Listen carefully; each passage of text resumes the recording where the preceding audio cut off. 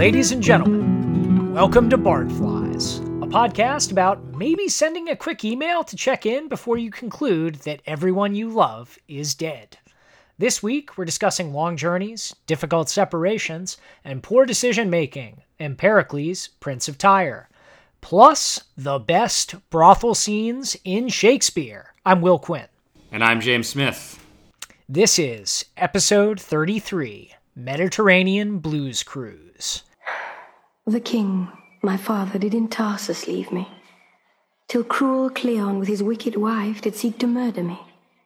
And having wooed a villain to attempt it, whom having drawn to do't, a crew of pirates came and rescued me, brought me to Metylene. But good sir, whither will you have me? Why do you weep?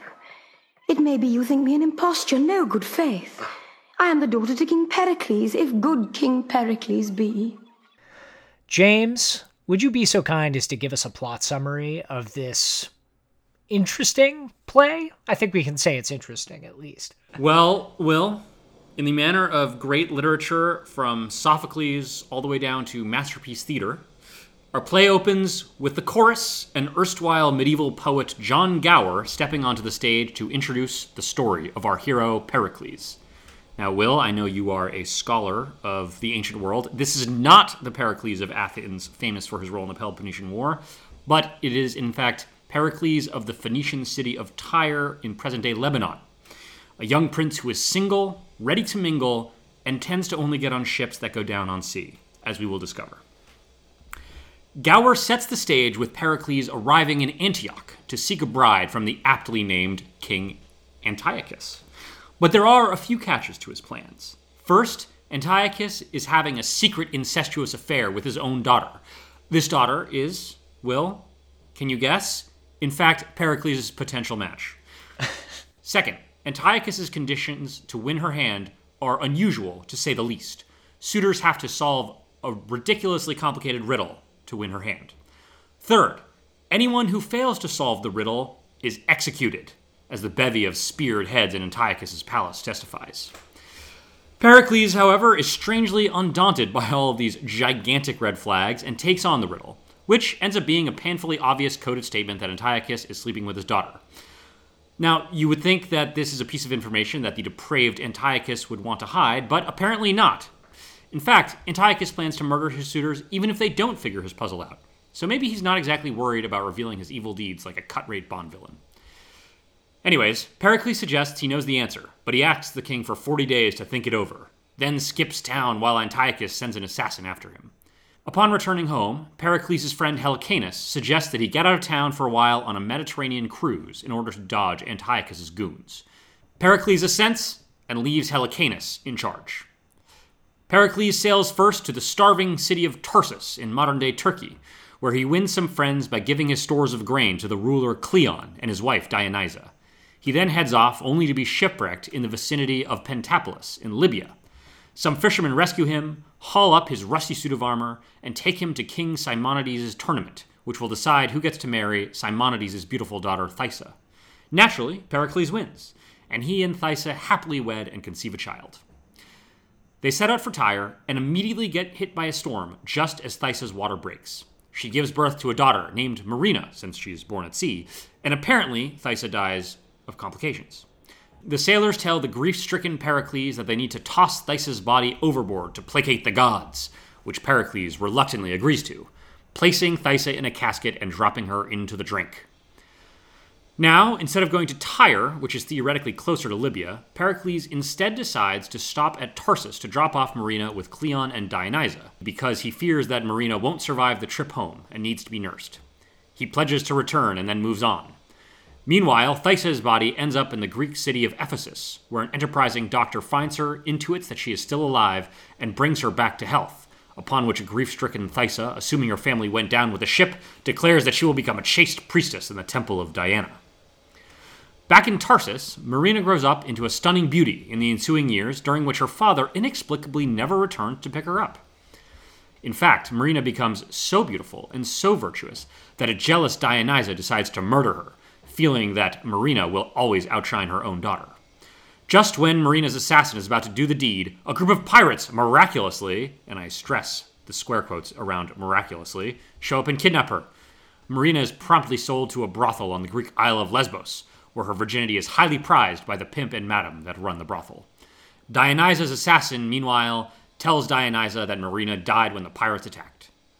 Yet, in a comedic turn in an otherwise grotesque situation, the efforts of the pimp and his madam to auction Marina's virginity off to the highest bidder backfire dramatically when the chaste Marina manages to convince all of her Johns that they should instead forsake debauchery and pursue virtuous lives, threatening the stability of Mytilene's sex trade. They decide to cut their losses and make Marina tutor young women in music and courtly behavior instead.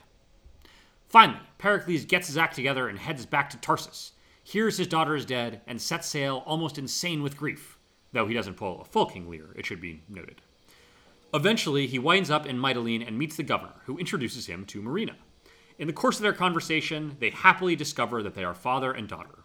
An overjoyed Pericles then has a vision of the goddess Diana, who tells him to seek out her temple in Ephesus, where he promptly goes and finds Thysa in one of the hastier wrap-up scenes in the canon. Gower then appears to conclude the story, telling us that Marina will marry the governor of Mytilene, and cheerily ending by telling us that Cleon and Dionysa were killed by their own people in a revolt for their crimes sometime later. And therefore will, QED, we know that the virtuous are rewarded and evildoers always suffer. Except we never really circle back to Antiochus and his daughter. I guess villainy is rewarded or at least perpetuated in that case. But one of many things for us to discuss, James, in this interesting play, to say the least. Interesting is a good word for it. Now, Will, in terms of our starting point for this conversation, this play is a bit strange, and I don't say that exactly meaning that it's strange in the sense of bizarre or weird things happening, although we will get to that too, to be clear. What I mean is, if you remember when we talked about Merry Wives of Windsor, we had a whole discussion about how it felt like in that play Shakespeare was really experimenting with a new mode and doing something he hadn't done before. And I think at this point we can recognize that Shakespeare really has never gone back to that mode. This play has a little bit of the same vibe to me, where it's not like the other comedies, right? It doesn't have the same... It's just not really funny. And I think you and I have maybe unpopular opinions about whether or not the other comedies are funny or not. But this play doesn't even really feel like it's trying to be funny. But it's classed with the comedies because it's a happy ending. Nonetheless, by virtue of that happy ending, it's not really a tragedy either. So it doesn't really seem like it fits very well in any of the other modes or genres that Shakespeare's been working in up to now. So my first question for you is, what's going on here? What is Shakespeare trying to do with this play? So, tough question in some ways. I think this play does have at least one funny scene, which is the brothel piece, which we'll talk about later. But for the most part, it's a bit of an episodic adventure, which is certainly new in our reading of Shakespeare. That you have a little bit of this kind of Odyssey vibe that's going on here. Mm-hmm. I know some critics have classed it as a romance, quote unquote, where there's a little bit more magic, there's a little bit of adventure, you have prophecies and riddles, you have the setting in antiquity. You get the sense that this is meant to be, at the same time, a simple morality play and a rousing adventure story in which Pericles circles the Mediterranean, gets into adventures and crazy situations, and ultimately, as you very movingly stated in your excellent plot summary, virtue is rewarded and villainy is punished. So you can see this as maybe a light form of entertainment, but with the pretensions of having a serious message. I think that's sort of what's going on here. This doesn't strike me as a deeply intentionally crafted and written piece of work. There's definitely a plot. There's definitely sort of a course of action that you follow throughout it. But it's messy. It's episodic. One thing doesn't necessarily logically lead to the next. You're just kind of watching a series of events happen with a limited number of characters. That's sort of my impression of it. But I think it's trying to be a adventure story with a nice little moral at the end. That's my impression. What do you think about it? I mean, what kind of genre do you think this actually is, and how would you analogize it for our crowd today? This feels like the kind of play, like if this were a movie, or if we were talking about a director or something, right? I think this would be the kind of movie where the marketing people would be like, I don't know what to do with this. Because it's like, well, it's not funny, but it's not a drama. And it's sort of got an adventure vibe, but there's not really that much adventuring that happens, right? It's more like, these scenes are, it's sort of turgid, I find. It doesn't ever feel like we're truly focused on any one character, right? Pericles doesn't change at all. And that can work. I mean, I think I'm going to pull out a somewhat obscure film reference, Will, but I don't know if you've ever seen This Happy Breed. I'm sure you have not. No, I haven't. Yeah. Named, by the way, obviously after a Shakespeare quote, but it is a post-war, pre-epic David Lean film. It's like based on a Noel Coward play, I believe, and it's just about the lives of this family in post-war Britain. Or I think it's actually going through the war, because it covers a long period of time.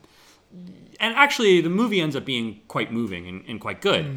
But similar to this, it doesn't seem like it quite fits in any particular clear genre. Another example, maybe that might be more evident to our listeners, I don't know if you ever saw, oh my God, Will, I'm going to not remember what the name is somehow. Do you remember that movie with Matt Damon and Emily Blunt with the hats? Yes, the fedoras, the something bureau, the replacement bureau? The replacement bureau? The adjustment bureau. The adjustment bureau. Yes, the adjustment bureau. Yes. That was a movie that I remember had a similar vibe, where I'm watching the movie, I'm like, what is this? It's like a romance, they're falling in love, it's kind of a thriller, but it's dramatic, but also there's not much action, there's a lot of hats, it's got all these sci-fi elements, but it's not really a sci-fi movie, it's got that similar kind of vibe. And it's funny to say, because both of those movies, I think The Adjustment Bureau is pretty good. It basically works in the end. And This Happy Breed, also more obscure, better movie, I think, just older, also really works. You get to the end of that movie and you're like, oh wow, like that was really good. But they suffer by virtue of how difficult they are to define. At least insofar, and maybe we should talk about this too, because there is a question, I think, of what our own expectations play in how we interact with literature. You know what I mean? Yeah. Now look, I do not think that this is the biggest problem with this play, to be clear. I do not think that our confusion about what the play is the problem. But it does make it a little bit harder to access at first. I think where you're having those first couple acts where you're like, I don't understand what I'm reading really, where you have to hang with it to sort of get to the end, to get to that point of being like, oh, okay, that worked basically. I think it's just harder to do that when the work doesn't conform to anything that you easily recognize. Does that make any sense? Yeah, so it does. I think that you're set up here for a hero's journey almost from the beginning, right? And it's the classic situation of solving the riddle of the Sphinx, going through the maze with the Minotaur. That's sort of the situation that you end up with Antiochus and his riddle. But your expectations are almost immediately confounded because Pericles just hauls out of there and decides to head back to Tyre, and you never really hear about Antiochus again, except in a sort of canned way. So you almost immediately, you think the play is heading in this one direction, and then it veers off in a series of feints and wanderings throughout the ancient Near East, which isn't necessarily bad in and of itself, but the real problems with the play, fundamentally, I think you can deal with some of the flat characters here and the sort of psychological unrealism, quote unquote. Mm-hmm. But it's really funny when you get to all of these passages where Gower, at the beginning and end of each act, sums up what's been going on. But he doesn't just sum it up. He actually tells you substantively what has been happening in the action, and there's usually no real demonstration of what's going on. So like the Dionysa decision to go after Pericles' daughter, Marina, you feel like you're missing a scene there. It's almost like it's being jammed in where it's like, oh yeah, and then suddenly she became really jealous of her and decided to have one of her goons try and kill Marina off. Or similarly, with some of the jousting scenes when they're at Pentapolis, you have this lengthy queue up with all of these knights, and you just sort of get it narrated to you or declared that, oh yeah, and Pericles won. You almost expect this to have a little bit more. If you're going to set up a whole bunch of these episodes with adventuresome moments and visual storytelling, you would sort of hope that that would be shown on stage. And I haven't really done enough digging into the dramaturgy of this one, but I imagine that they probably did show a little bit more of the action sequences and all of that just to make it entertaining. But as it is, there's a lot of tell not show. Well, I will say, Will, on that point, one thing that I actually thought was really interesting, and I don't know if it works, and this is, I think, part of where we suffer from reading and not from watching, because I don't know if it would work watching it or not. But I was really interested that Shakespeare does this dumb show thing throughout, right? Where Gower is talking about something, and then you've got people on stage acting out these little scenes, but there's no dialogue. It's just to visualize what he's saying in his monologue that's just advancing the plot. Yep. I thought that was really interesting. And I think we've seen a few things that are a little bit like that, but in isolated instances. Whereas here it feels like it's really a feature of the way he's structuring the play, if only because it's taking place over such a long period of time and he has to get you from one place to another effectively. But I thought that was kind of interesting in the way that, you know, it's like watching a montage in a movie, right? Yeah. That's sort of giving you just images to fill in some information without needing to like stop and do a full scene. And I just thought it was cool that he was, even at this late in his career, right? We're fully in the back quarter of his work at this point. I just thought that it was cool that he was working with these new ideas, these new forms of storytelling or forms of moving the plot forward. That being said, I think the use of them, further to your point, illustrates what seems to be fundamentally the problem here. When I was thinking about like what genre does this most closely conform to, the thing that kept coming into my mind is like, well, you know, it's kind of like a biopic, but of the sort of biopic that you don't like because it's trying to cover the whole cradle to grave experience of someone's life. And suddenly you're dropped into one scene after another just because you have to cover every major event, but it doesn't necessarily feel like it adds up to a coherent message or a coherent idea. Yeah, I see what you're saying, and you almost get the sense the use of the dumb show is actually kind of funny because it's often to write the scene or demonstrate the scene where you almost get the sense that Shakespeare just didn't want to write it because it's tedious and boring. So, for instance, when Pericles goes back to Tarsus and Cleon shows him his daughter's tomb, the fake tomb, because we know that Marina is actually still alive and in Mytilene. That's one of the dumb show sequences. And then there's another sequence where the dumb show is Pericles and Simonides in Pentapolis and Thysa having a baby and communicating via letter while they're on the ship and all of this stuff. And you're just like, oh yeah, this is just tedious to write. It's boring. Let's like move on to the next thing. Unfortunately, I think the way the Gower narrations work is you actually miss out on the duels, the development of any sort of emotional pathos, the jealousy, any sort of dramatic arc to most of it. It feels very unsatisfying in this way, but it also felt like Shakespeare was trying to land the plane of this not very great, winding story. And I think that goes to actually a little bit of the background of this one, which is a lot of literary critics think that Shakespeare only wrote the last 3 acts and that the first 2 were written by his neighbor, George Wilkins, who was a minor Jacobean playwright, wrote some pamphlets, was also accused of being a pimp, so the brothel scenes may have had some added verisimilitude because of that. But a lot of people think, this was a collaboration. Yes, they're sort of equal partners. The tone sort of shifts between Act 2 and Act 3 and the rest of the play. But you almost get the sense Shakespeare's been handed this story And incidentally, we know Wilkins wrote a novel or proto-novel about Pericles. You get the sense that Shakespeare's been handed the story and wants to land the plane and sort of finish it up in a satisfying or semi-satisfying way. I could be speculating too much about his intent, but that's basically what I understand the critical reaction to at least partially be, is this shared authorship thing, which might explain why, if you're the guy doing the rewrite of the play or the screenplay, you're going to try and iron things out and just get the project done.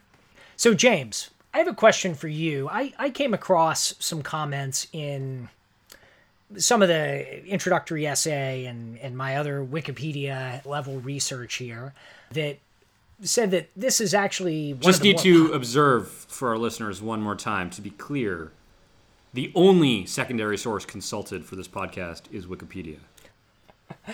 Yes, yeah. There's no in-depth. We're not, James, Shakespeare scholars in any deep and lasting way, I have to say. I have at times, Will, betrayed the podcast by reading the Harold Bloom essays, but we need not speak of that.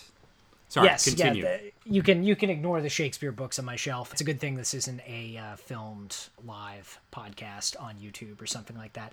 Regardless, one of the things that I came across was a comment that this was one of the more popular plays of Shakespeare's lifetime, and yet it's very, very seldom performed today. Like extremely, extremely rarely performed today.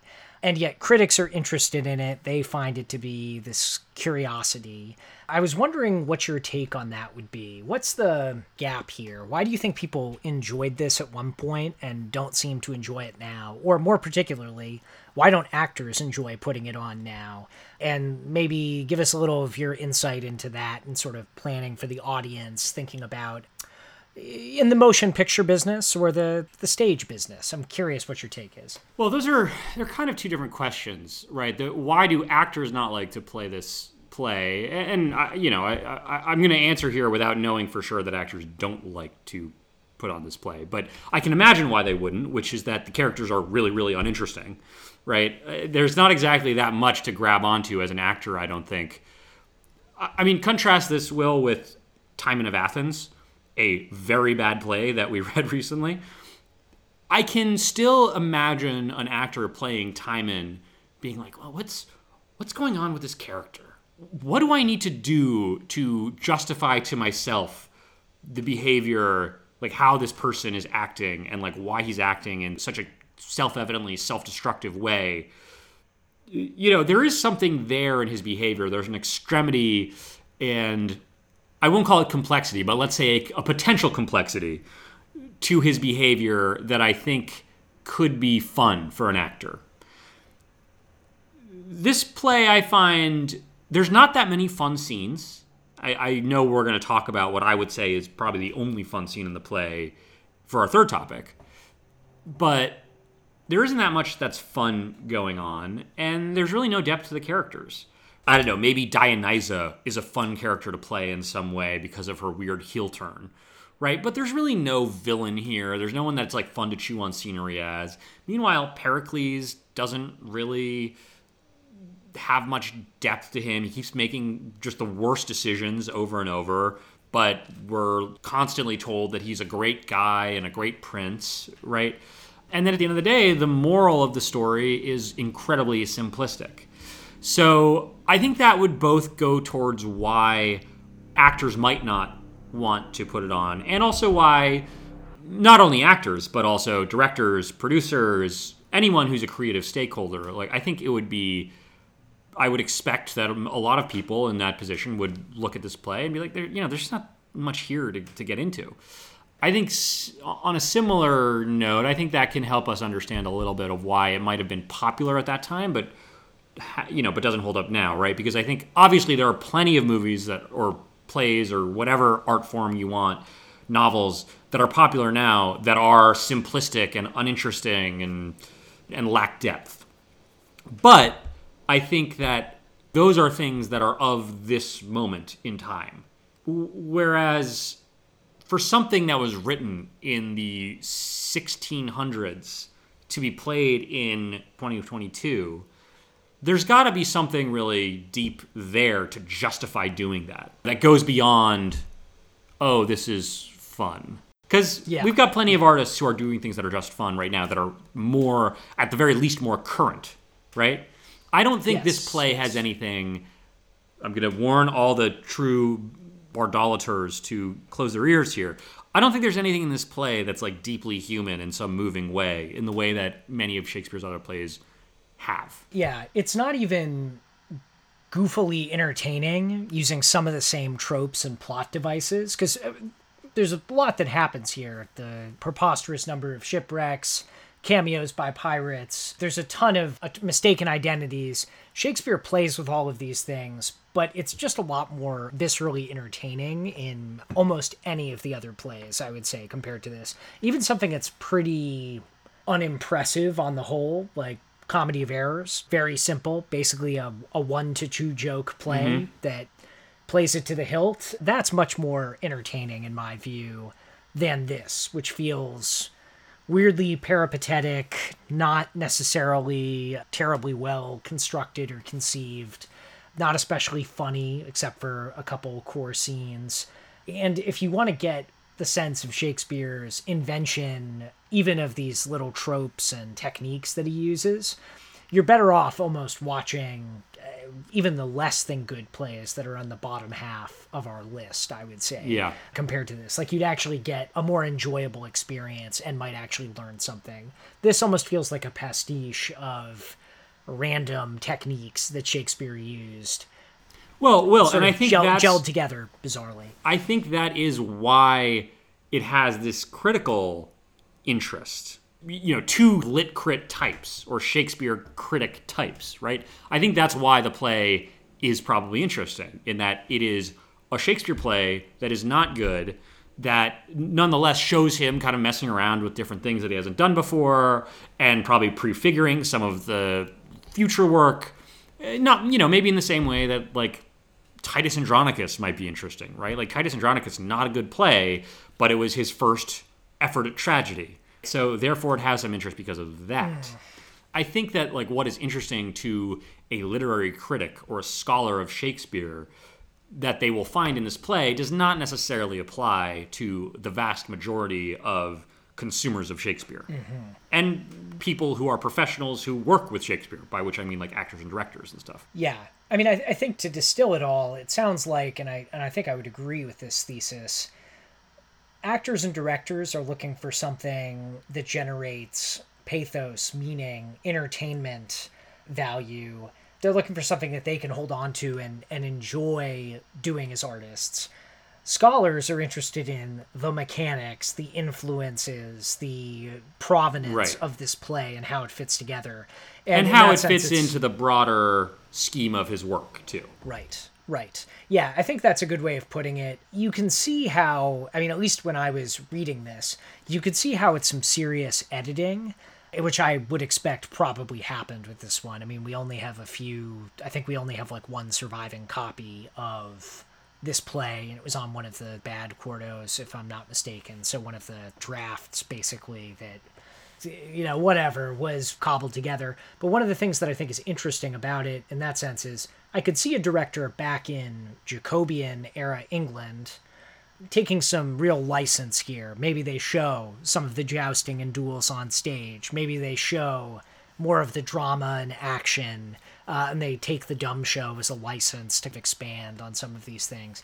I can see how it could actually be like a reasonably entertaining night at the theater if you're looking for the latest and maybe not greatest, but at least certainly passable play by William Shakespeare and George Wilkins, if that is in fact the combination of authors here.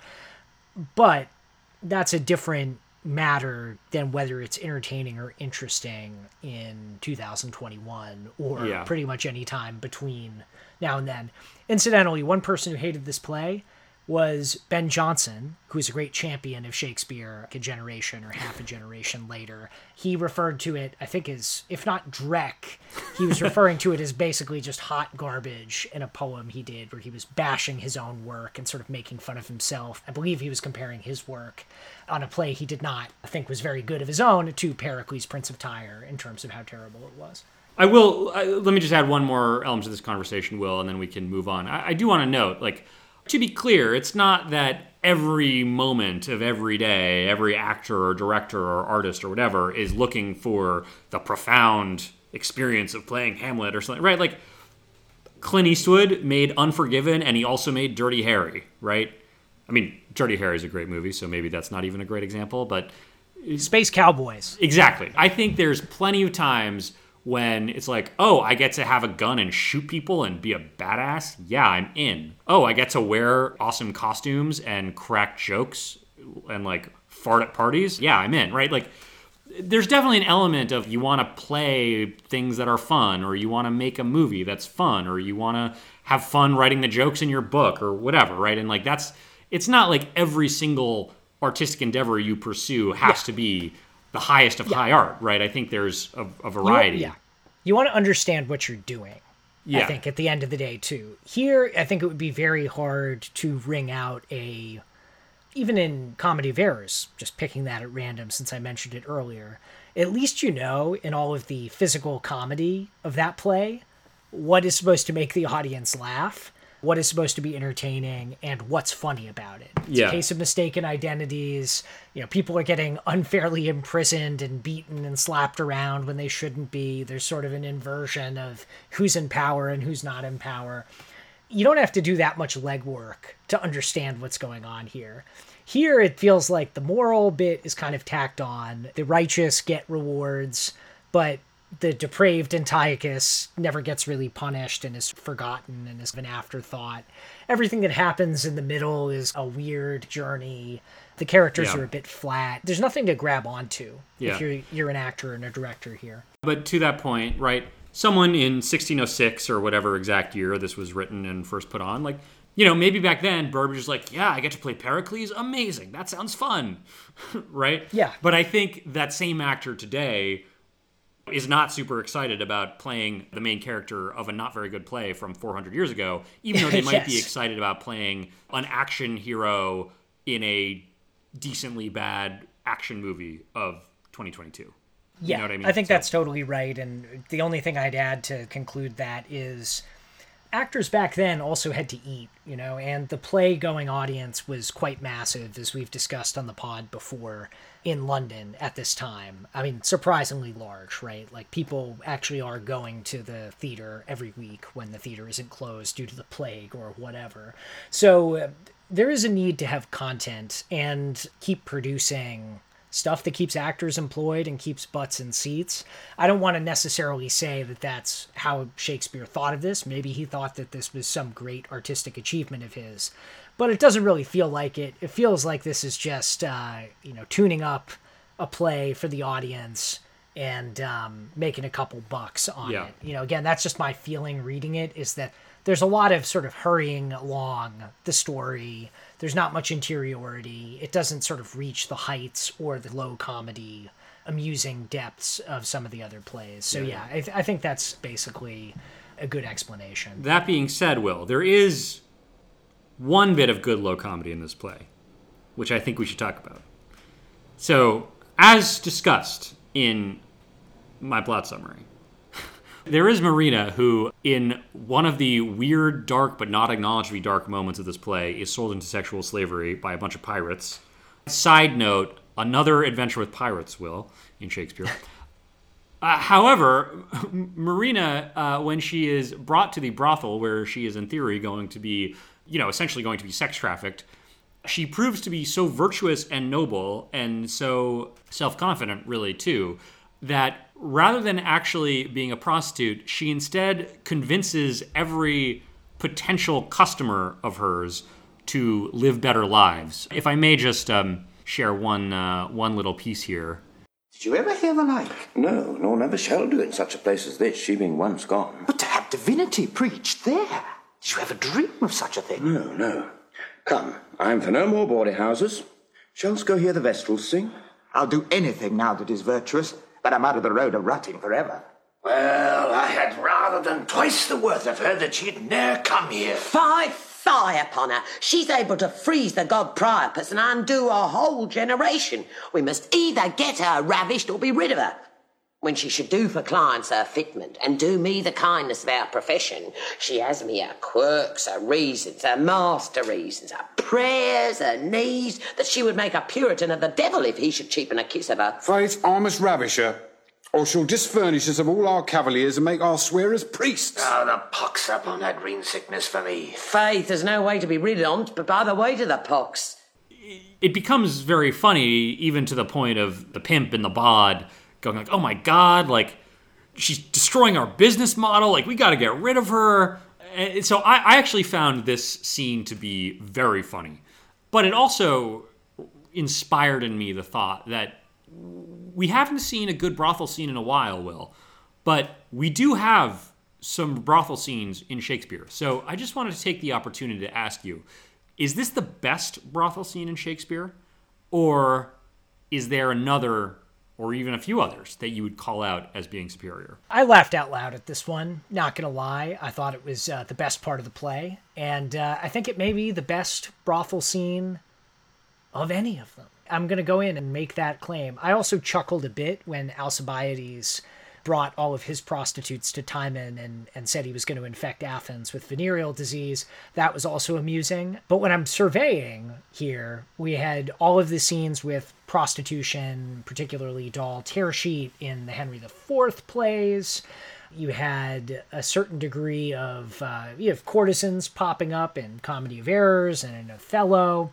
Courtesan in Comedy of Errors, that's pretty funny too, because that's the whole chain situation. Yes. There's a gold chain. That was pretty funny as well.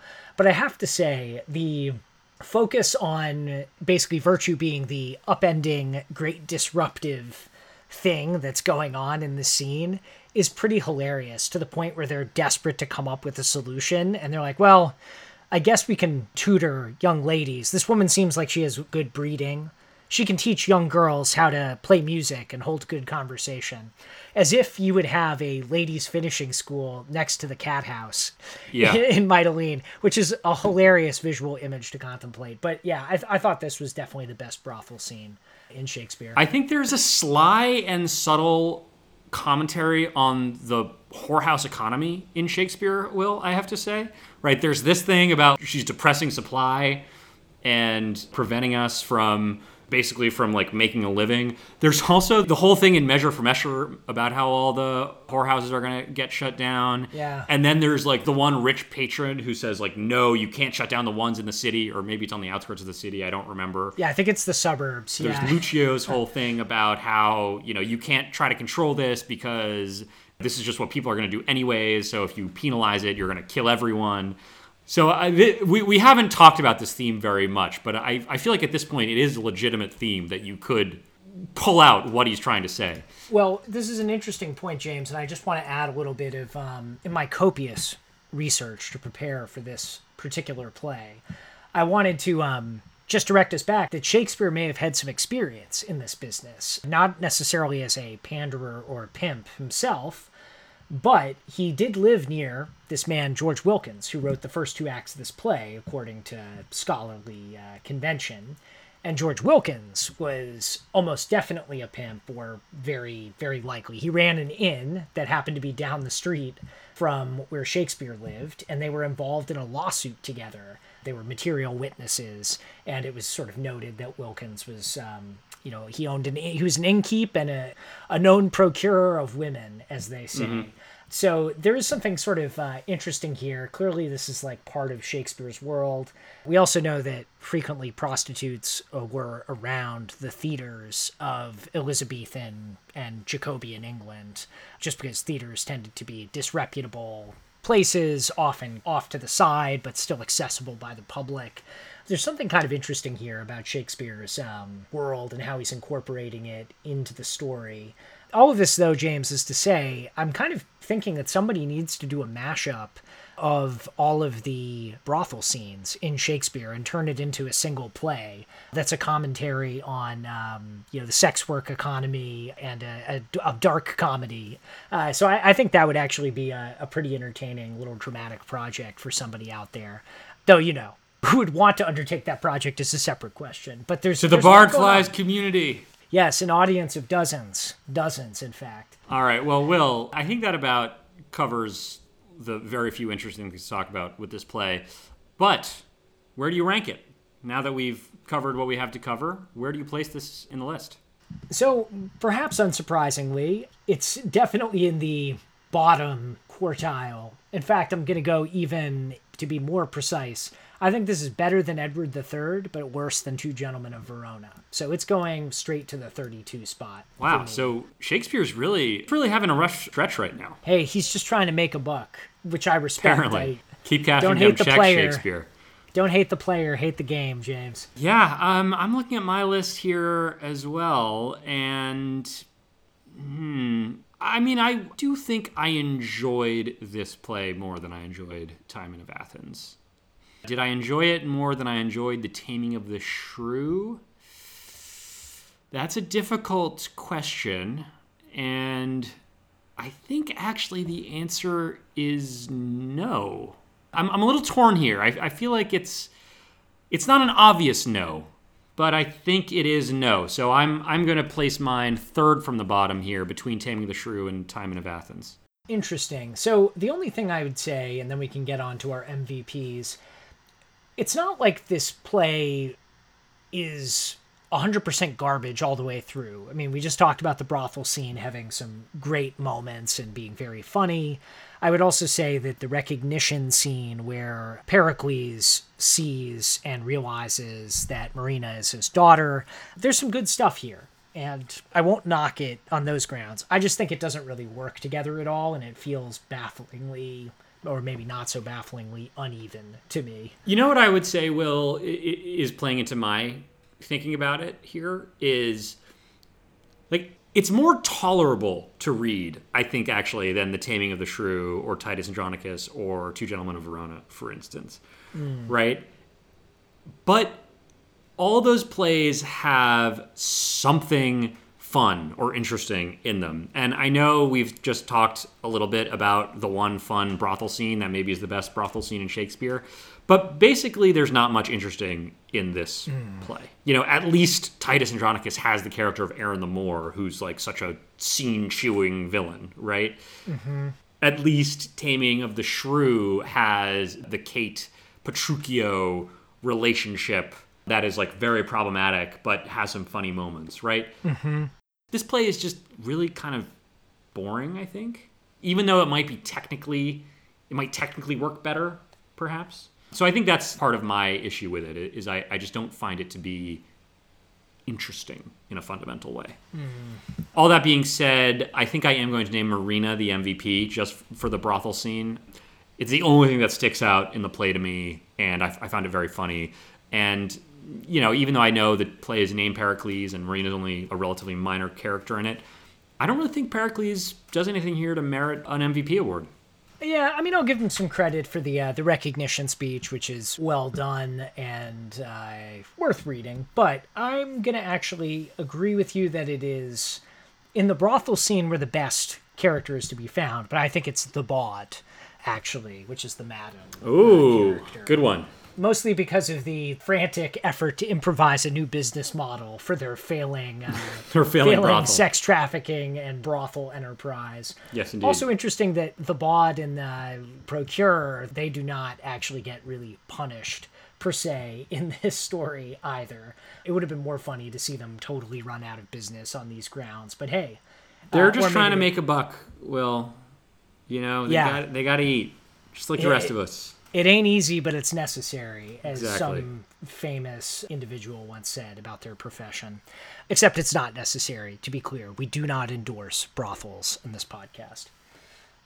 So, James, on that unsavory note, do you have a recommendation for our listeners this week? I do, Will, and this is unusually for me going to be a television recommendation. So as you know, I'm not a big TV watcher, but I have recently been watching a French show called Call My Agent on Netflix. I believe in the original French, it actually translates to like the 10th percent or 10% or something.